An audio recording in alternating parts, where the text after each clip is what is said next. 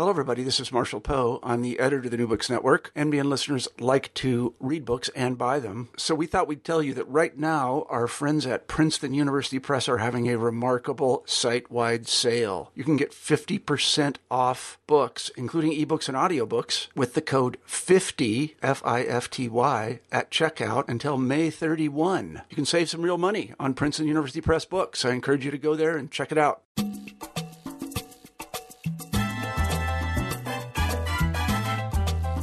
Hello, and welcome to New Books in Caribbean Studies. I'm your host, Alejandra Bronfman. My guest today is Glyne Griffith. He's the author of The BBC and the Development of Anglophone Caribbean Literature, 1943 to 1958, published by Palgrave Macmillan in 2016.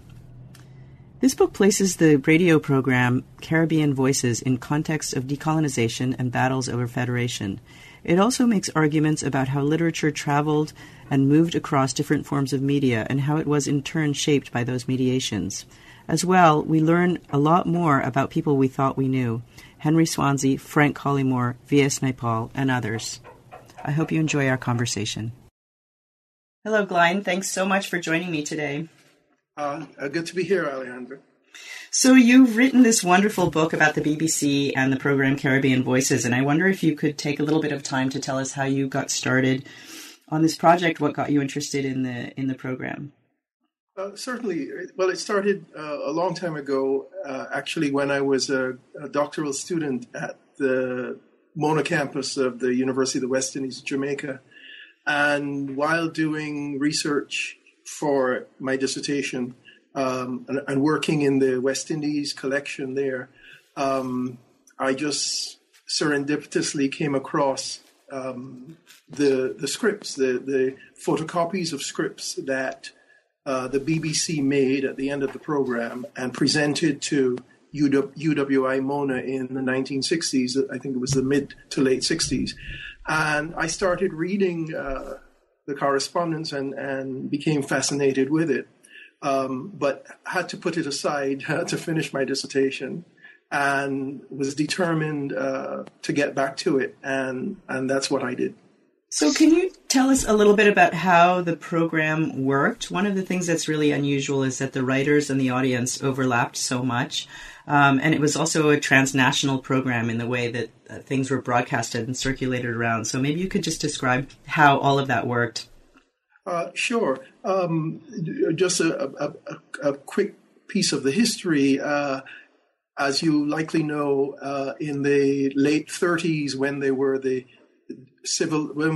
there was a civil unrest, some call it riots, some civil disturbances, throughout many of the territories in the English-speaking Caribbean, and the Moyne Commission came and investigated, and so on. They took the decision, England, with these islands that were still colonies, took the decision that a number of efforts, or certain efforts, had to be made to ameliorate the situation. And among those was paying greater attention to education. And it produced, among other things, the University of the West Indies. But in the 1940s, they also took the decision that radio was an important means of reaching people. And the BBC decided that they would use this radio program that had been begun by Jamaican Una Morrison to foster creative writing in the region, but to also, in a sense, prepare nurture and prepare and create a black and brown middle class to run things when decolonization came. And so this BBC Caribbean Voices program was part of that from the ideological and political perspective of the BBC. It was very much part of that. But the way it worked on the ground was that aspiring writers were invited to send their poems, short stories, even draft chapters of novels to a sub-editor in Jamaica. His name was Cedric Lindo. And Lindo selected what he thought was worthwhile, and he sent it on to London, where the editor of the radio program, an Anglo-Irishman named Henry Swansea, he made the final determination of what would be broadcast. He selected the material, and it was recorded in the studios and then broadcast from the BBC studios in London to the English-speaking Caribbean on Sundays. So one of the ways that you describe this program is as follows, I'm quoting you. Here was the Anglophone Caribbean representing itself to itself via the intersecting media of print culture and radio broadcast at a critical historical moment when, at the end of World War II, the region prepared itself for decolonization and national independence. There's a lot there, but I'm really curious about this phrase, representing itself to itself. What do you mean by that? Well, one of the things that started to happen very quickly is that there was a disjunction or not an agreement then between what the sub-editor, Cedric Lindo, middle class Jamaican, between what he saw as genuine or valuable or worthwhile writing from the English-speaking Caribbean and what Henry Swansea in London saw as worthwhile. So what I mean there by representing itself to itself was that very quickly Swansea favored and privileged writing that used the vernacular and that offered descriptions of particular territory. But for Swansea, unlike for Lindo, the vernacular on the page was particularly important because Swansea thought that it gave a distinctiveness to each particular territory, and in his sense, was more representative, more truthful, and so fulfilled that investment in believability of vraisemblance in terms of the literature. So by representing itself to itself, I meant the kind of aesthetic choices that Swansea made, and I also mean particularly that listeners in the region, when they heard the various short stories or poems read, but they heard, let us say, a short story written by someone from Trinidad using the Trinidadian vernacular. The Trinidadian listener, as well as listeners from other territories, had this sense via the radio that they were listening to a Trinidadian story and a Trinidadian voice. Jamaica and Barbados and St. Lucia and the other territories. So that is a sense in which I mean representing itself to itself. The folk back in the region were hearing read on this BBC radio program representations of themselves, their culture, their speech patterns, their way of life that I think struck them as authentic as one could get in a fledgling literature. Right, and one of the fascinating arguments that you make, and one of the more political arguments that you make, is about this notion of the territory versus the regional nationalisms, right? And even as they were hearing these kinds of authentic voices, one of the arguments that you make is that this ironically turned into a source of fragmentation in terms of the failure of federation. And maybe you can walk us through that argument, because it's really fascinating. Certainly. Well, when we read even now the renderings of the challenges of federation and the failure of federation, sort of magisterial books by people like John Mordecai and others, you get, understandably, but you get a focus on the economic and the political exigencies. And so we come away thinking, well, that's pretty much the reason and the only reason why the Federation failed. Now, I'm not saying that the way in which Anglophone Caribbean or West Indian literature took shape in that period through the BBC Caribbean Voices, that was what definitively doomed the Federation. I'm not saying that. But what I am saying is that there's a cultural dimension to the fragmentation that led to the failure that I think has not been sufficiently considered. And when I look at this program, I see that as one aspect of this cultural fragmentation that arguably led to that disintegration. And here is what I mean. As I mentioned, the BBC, this program wasn't done, out of any sort of largesse on the part of the BBC. There was a very clear political / ideological agenda consequent on the disturbances in the region and consequent on, World War II winding down and Britain realizing that it was facing or proceeding through decolonization. And when you look at the documentation in the BBC written archives that I checked, the BBC Directorate clearly indicated that BBC broadcasts, all of them, BBC broadcasts to the Anglophone Caribbean, were supposed to promote the interests of federation and were supposed to promote federation. So even for Henry Swansea and his literary program, that was supposed to be the agenda.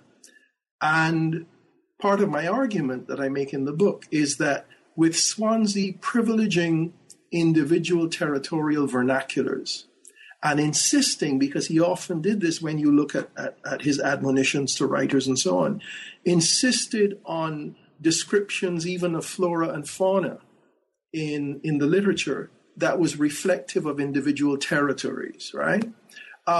So part of what occurred was that, and remember, because this was a radio program, even though it was a literary radio program, anyone within earshot of the radio would have heard the broadcast.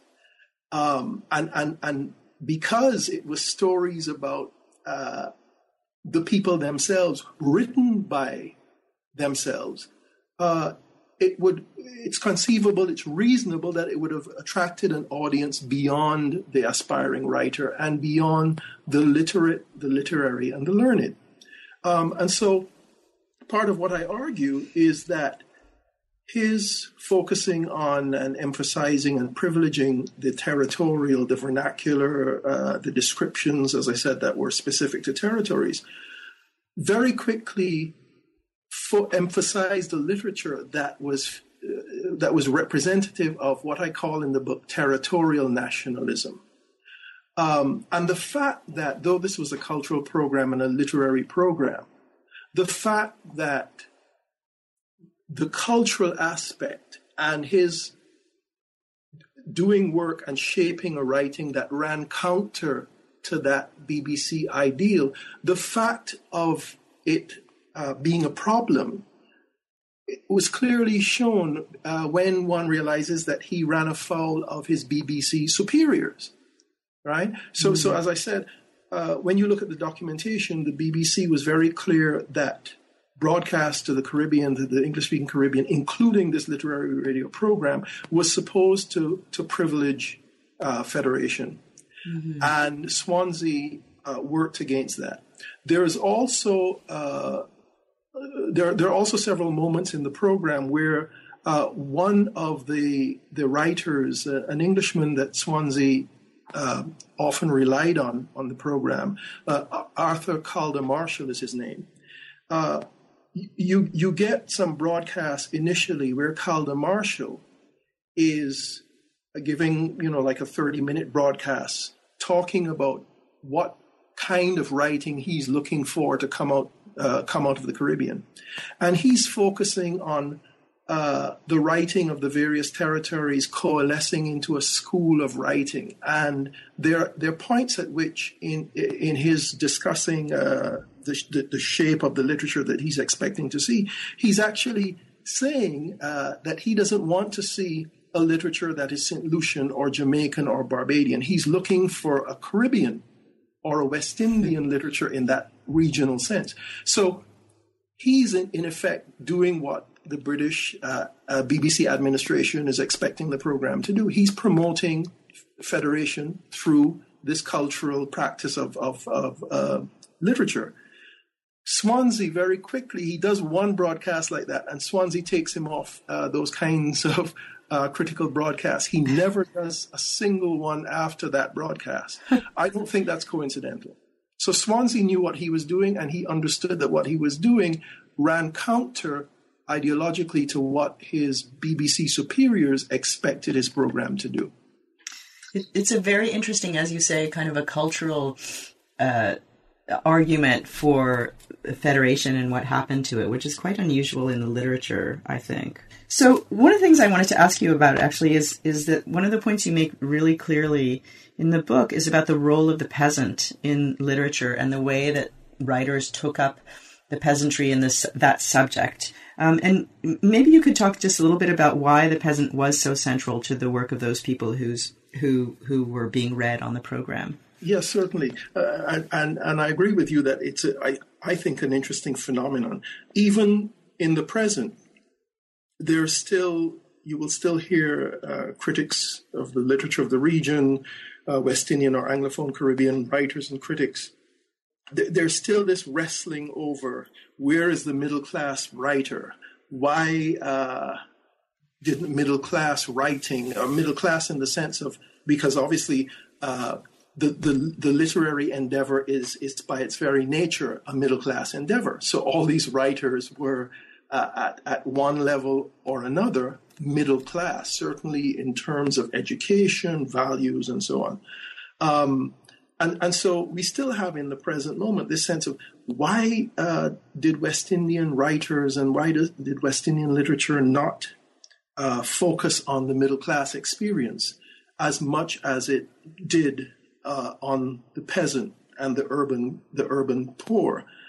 And part of what I argue is that in the book is that here you have these black and brown middle class writers, and in one sense it might seem logical, given their own class position and class values, that even if they presented literature that focused on the peasant and the urban poor. You think of somebody like Charles Dickens or Thomas Hardy. So it's not impossible or not done.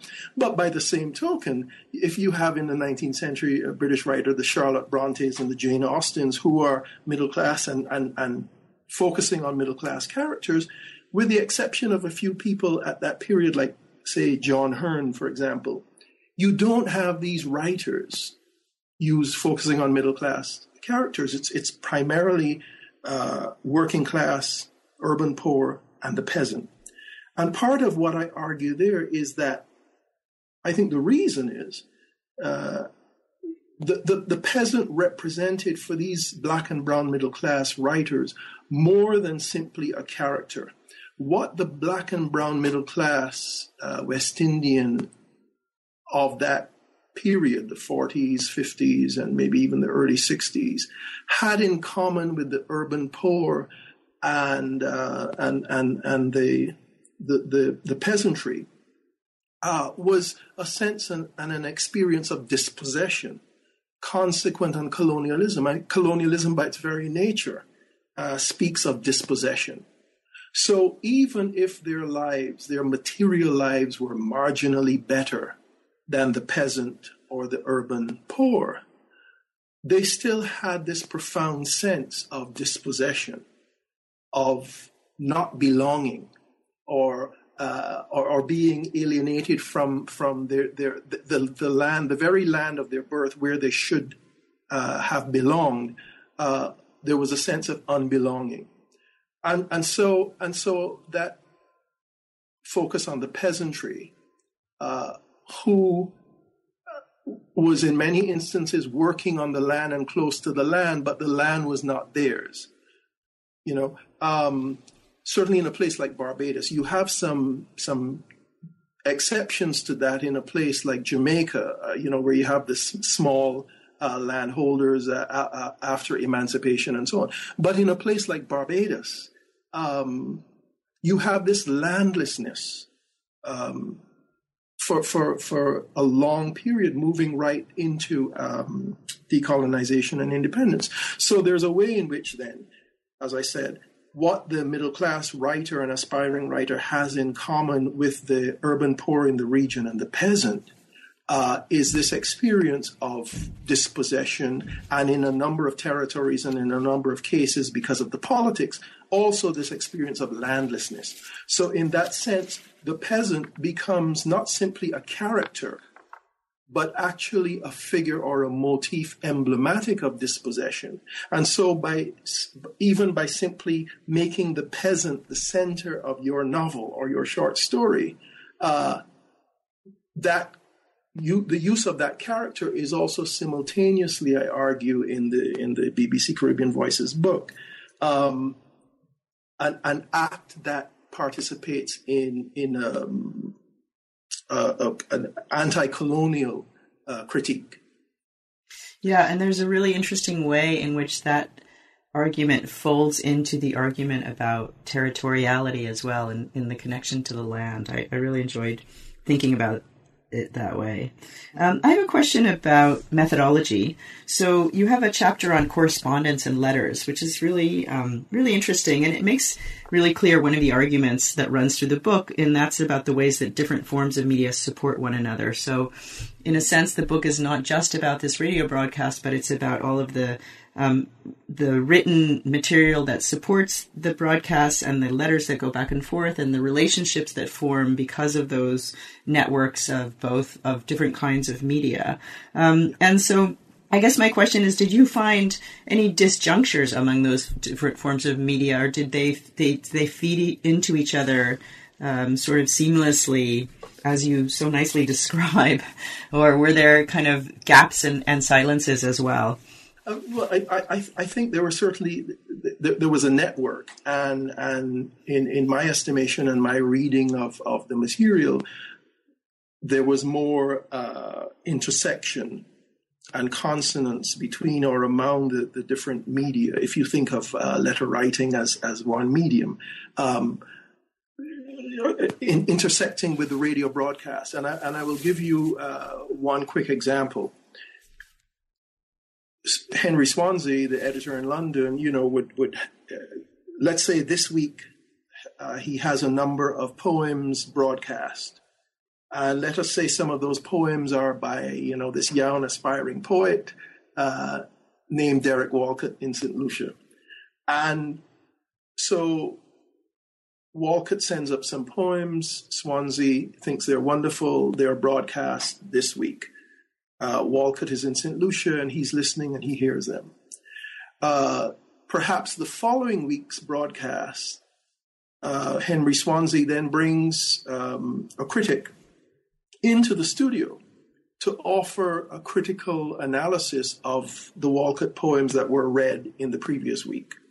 Walcott also hears that, let us say. And because he hears it on the radio and it's sort of ephemeral, he's listening, but then the voice is gone, the program is ended. You find Walcott, and he's not unusual, Walcott and many other aspiring writers writing to Henry Swansea. They also, because another individual who is significant and a key in this sort of circuit is Frank Cullimore, the editor of BIM magazine in Barbados. So you have these young aspiring writers writing to Cullimore or writing directly to Swansea and saying, I heard this critique of some of my poems or my short story or whatever by this critic. Is it possible for you to send me in the post the script of that broadcast? Because though I made notes as I was listening, obviously I couldn't catch everything, and I would like to read the criticism. So part of what I understood to be going on there, and that I therefore argue in the book, is that there's this intersection of media and that there's this circuit of support. Part of it clearly is the electronic medium of radio broadcast, but another important part of it is this business of letter writing. And it's hard for us, I think, in this day and age to understand how furiously, feverishly these people wrote letters. But when you look at the dates, you'll see. So Swansea writes this aspiring writer, and the letter is dated, say, the first week of February, and then you go through the correspondence, and by the beginning of the third week in February, Swansea has received a response to that letter, and so they're writing these letters all the time. And part of what I argue in the book is that what also happens as a result is that there is a kind of writing workshop going on that is produced out of these intersecting media and mutually supportive media of letter writing and radio broadcast, that is producing this virtual community. And so in some ways, I say the medium of letter writing at that historical moment functions perhaps the way a virtual community functions in our conjuncture with things like the personal computer and email, or other forms of social media. So letter writing was very much critical to that. And the final point I'll make about that is that you see the understanding that all of these writers and the editors, the Swansea in London and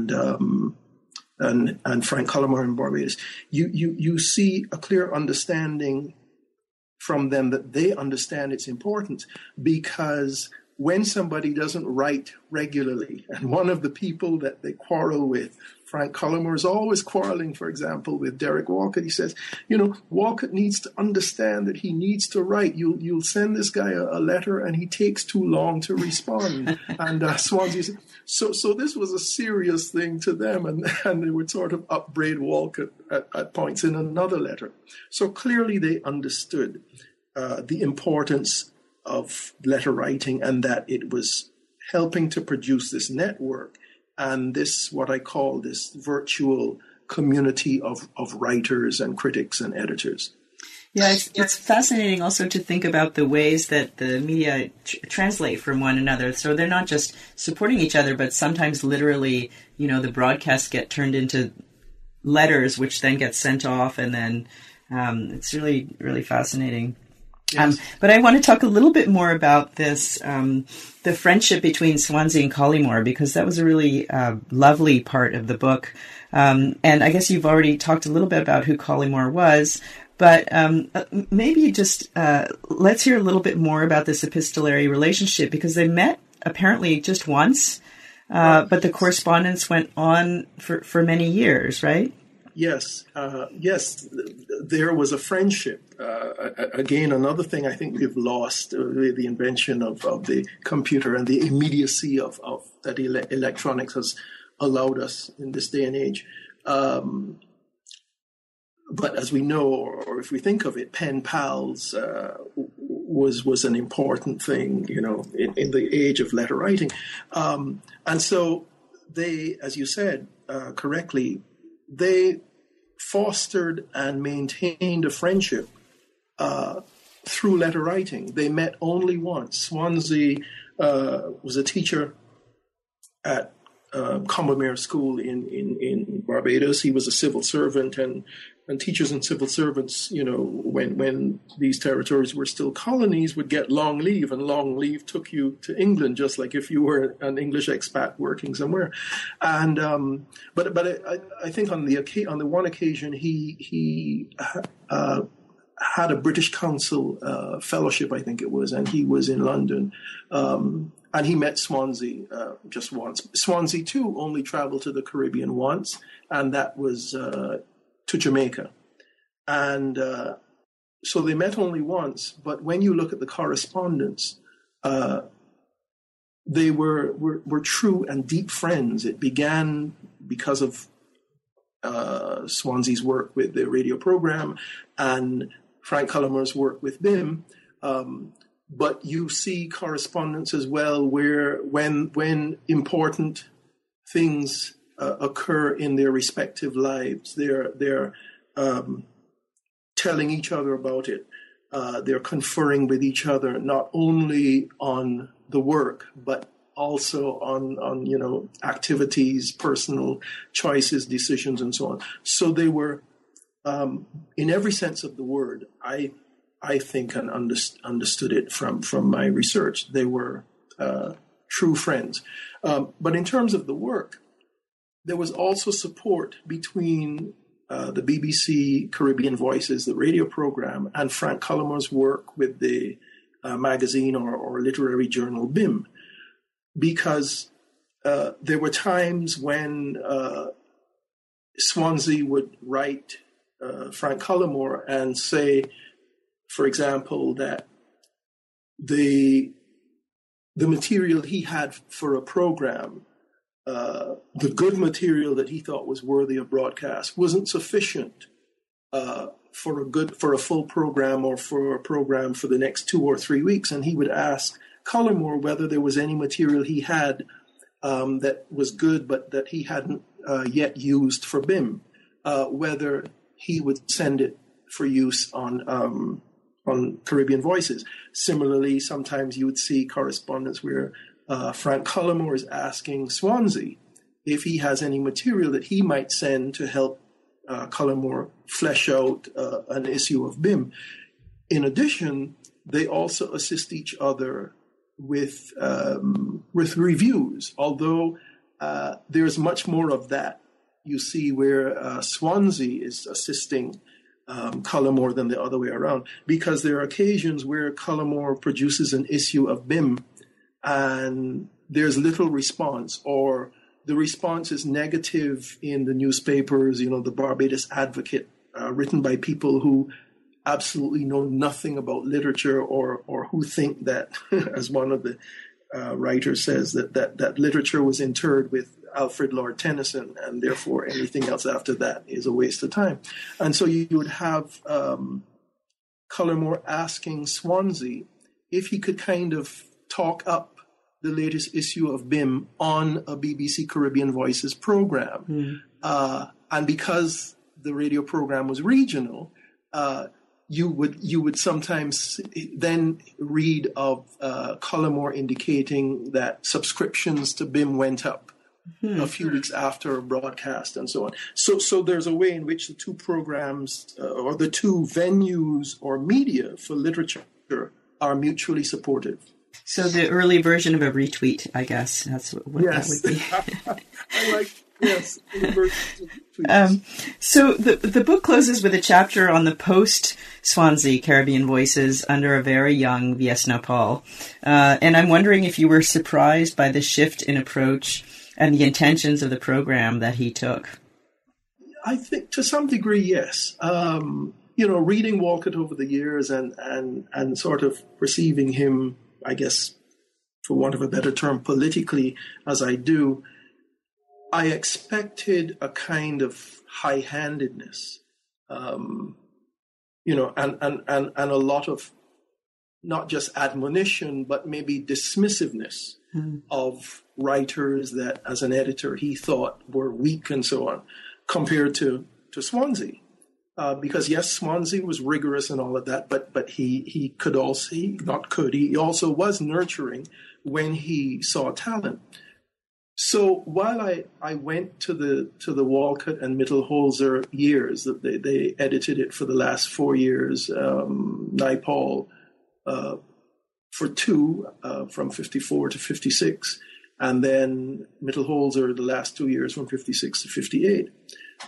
I admit that I was surprised at how Naipaul and then Mittelholzer operated, where Swansea kept looking for what he referred to on some occasions as the fine gold, the gold filigree to be discovered, where Swansea, even as the literature started to develop itself and people like Lamming and Naipaul were beginning to be published, Lamming, Selvon, and others, Swansea still had this sense that this was a program that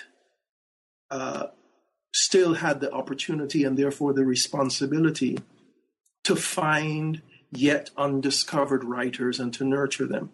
By the time Naipaul and Mittelholzer take over, what you find is not only a clear sense that they believe that there are no new writers in the region to be discovered, but what I felt as an arrogance, a hubris. You see them on programs. They supposedly they thought this is what they were doing. They continued the kind of criticism programs that Swansea had started. They continued not so much the critic circle as Swansea did, but something akin to that.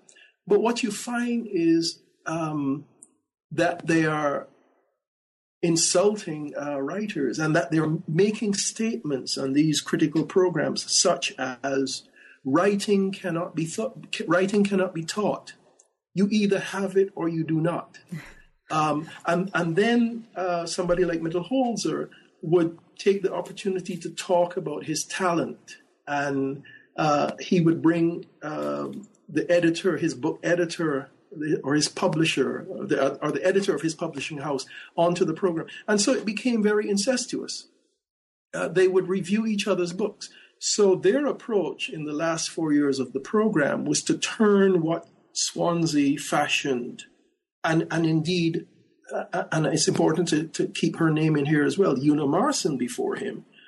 What they both fashioned, though hers was very fledgling and he really honed it as a fully literary program, but the foundation was Una Marson. What they both fashioned was an outward-looking program to nurture the writers and to hone skills and then to seek to get good writers, publishers. What you see with Naipaul and Mittelholzer is that rather than an outward-looking program, it turns inward. And it becomes incestuous. And so they're using programs to simply review each other's books and praise each other and pat each other on the back in the studio. Not surprisingly, the interest in the program falls off. And you have occasions where Naipaul in a broadcast is saying to listeners, "We're not getting any letters from you there in the Caribbean as we used to. Have you lost interest?" So he must know, but he still continues to do what he did with the program. And so, not unsurprisingly, in 1958, the BBC brings it to an end. And I think people that I've seen write about the program before I did in the book, in essays and journal articles, I think the general understanding was, the program had served its purpose. You have a number of published writers by 1958, Mittelholzer, Selvon, George Lamming, and others. And so the sense is that, it has served its purpose and it's now superfluous. We can get rid of it. I conclude the book by saying that I disagree, that there were still more writers to be discovered, and arguably, had the program continued in the vein in which Swansea operated, it might well have lasted beyond 1958. So at the end, you also reflect on some of the other legacies, and one that I would like to pick up on is the question of gender. So you acknowledge that there weren't very many women on the program, and that's pretty clear. But I wonder about a different aspect of gender. I wonder about masculinity, and I wonder if there's a particular kind of masculinity that's being cultivated through this program, through the idea of the Caribbean writer and the reader. And obviously there are different stages with Una Marson and Swansea, and then Naipaul and Mittelholzer, but I wonder if there is a certain kind of masculinity that's being generated over the course of these years. Yes, I think certainly so. So there is, by the very act of these, and it was, yes, predominantly men, taking up writing not as a hobby, not as an amateur practice, but as a profession, I think you see a fairly clearly articulated sense and structuring of masculinities around the writer and the male writer and the male writer writing as a masculine or masculinist profession. To some extent, I think some of that you see on some of the broadcasts, in terms of it's simultaneously a class distinction, where you have a middle class, a clearly middle class, omniscient narrator, observing working class or peasantry and so on. On other occasions where you have, I'm thinking now of somebody like Roger Mace in his three novels, The Hills Were Joyful Together, Brother Man, and Black Lightning, where you don't have that class difference, distinction, or chasm between the omniscient narrator or the I narrator, if it's a first-person narrator, and the peasant or working class characters. But even in those cases, I think what you have is constructions of masculinity in the text that in one way or another are facilitating the representation of the middle class male writer as a particular kind of man and as possessing a particular kind of masculinity. Just a quick example, though his fiction was not broadcast on the program, I think perhaps once he participated in terms of a critical broadcast or offered a critical broadcast that was read. I'm thinking of somebody like I'm thinking specifically here of C.L.R. James. But when I think of his novel Minty Alley, you have that middle-class writer, Haynes, who has, sort of fallen on hard times and has to move into a barrack yard and has this sort of voyeuristic view of the Trinidadian working class living in the barrack yard. And you have these working class male characters who demonstrate their masculinity by a certain kind of sexual prowess and dominance of the women in their yard or in the community and so on. That's one kind of masculinity, but I think you see that James is at pains in that novel to also, through Haynes, construct an alternative kind of masculinity that even if it takes a while for the young woman, the character Maisie, I think her name is in that novel, to realize and acknowledge that this too is masculinity in terms of Haynes, she comes to such an understanding. The women, Mrs. Rouse begins to trust, comes to that. So yes, I think you also see in that period and the burgeoning of the literature through particularly the novel form, I think strategies that work to construct the middle class Anglophone Caribbean black and brown male as possessing a particular kind of masculinity that is different from perhaps a stereotypical machismo masculinity, but that is no less masculine, though it is different. So we've taken up a lot of your time, and I'd like to wrap up just by talking about Swansea a little bit more. I know that you're now tracing him as he moved on to Ghana after leaving Caribbean Voices. And would you talk a little bit about your thoughts as to his lasting relevance to the worlds of literature and broadcasting? Certainly. Well, as you mentioned, after he was seconded, the British use that term, and we did in the old world, English-speaking Caribbean as well.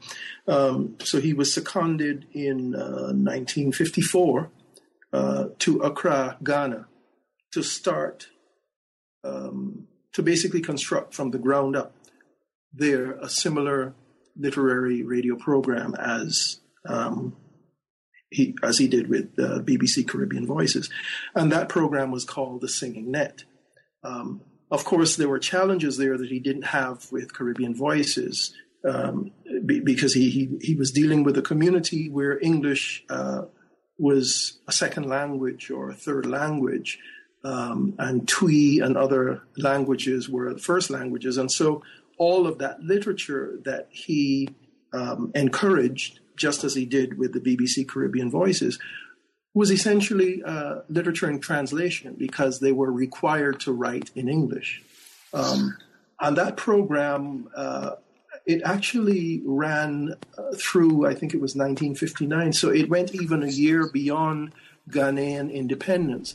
And though it might be a small detail, I think that fact undermines the notion that something like BBC Caribbean Voices outlived its usefulness and certainly had to come to an end as national independence in the various territories was, a few years on the horizon.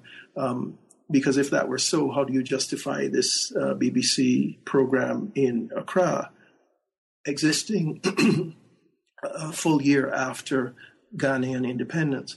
But to focus specifically on Swansea, the person and his contribution, I think one of the things I hope I achieved with this book is to show readers his fundamental contribution to Anglophone Caribbean literature.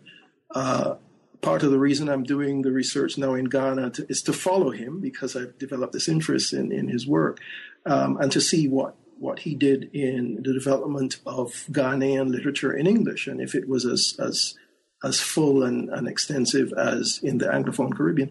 But one of the things I would say about Swansea is that I think he needs to be much more understood and acknowledged as foundational in the development of Anglophone Caribbean literature. He has become a lot more so than in the past. Writers, critics like Philip Nanton, for example, and others have done that work as well. But I still think that he is not sufficiently recognized. One of the things I'm hoping to agitate for and use the book as evidence, two things actually. One is that I think Frank Cullimore, even though he too is much more acknowledged now than he used to be, there's certainly Frank Cullimore Hall in his name in Barbados, and people who know the literature know BIM. But Frank Cullimore, some years ago, I think in the 60s, was awarded an honorary MA by the University of the West Indies. And if you look at the honorary degrees, his is the only honorary MA ever given. I think that the University of the West Indies needs to look back at that and award Frank Cullimore an honorary doctorate posthumously. And I want to make representations to the Vice Chancellor of the University of the West Indies, Professor Sir Hilary Beckles, that the University of the West Indies seriously consider awarding Henry Swansea an honorary doctorate posthumously. When you look at what that man has contributed to the development of the literature of the English-speaking Caribbean, I don't see any good reason why an honorary doctorate posthumously for Henry Swansea for his contribution to literature in the English-speaking Caribbean, how anyone who knows the facts could suggest that that is not justified. Well, it sounds like we'll be hearing more from you then. I certainly hope so. Thank you so much for talking to me today. I really enjoyed it. Thank you so much, Alejandra. I enjoyed it as well. Thank you. All best. Thanks for listening to New Books in Caribbean Studies. I'm Alejandra Bronfman, and I hope you can join me next time.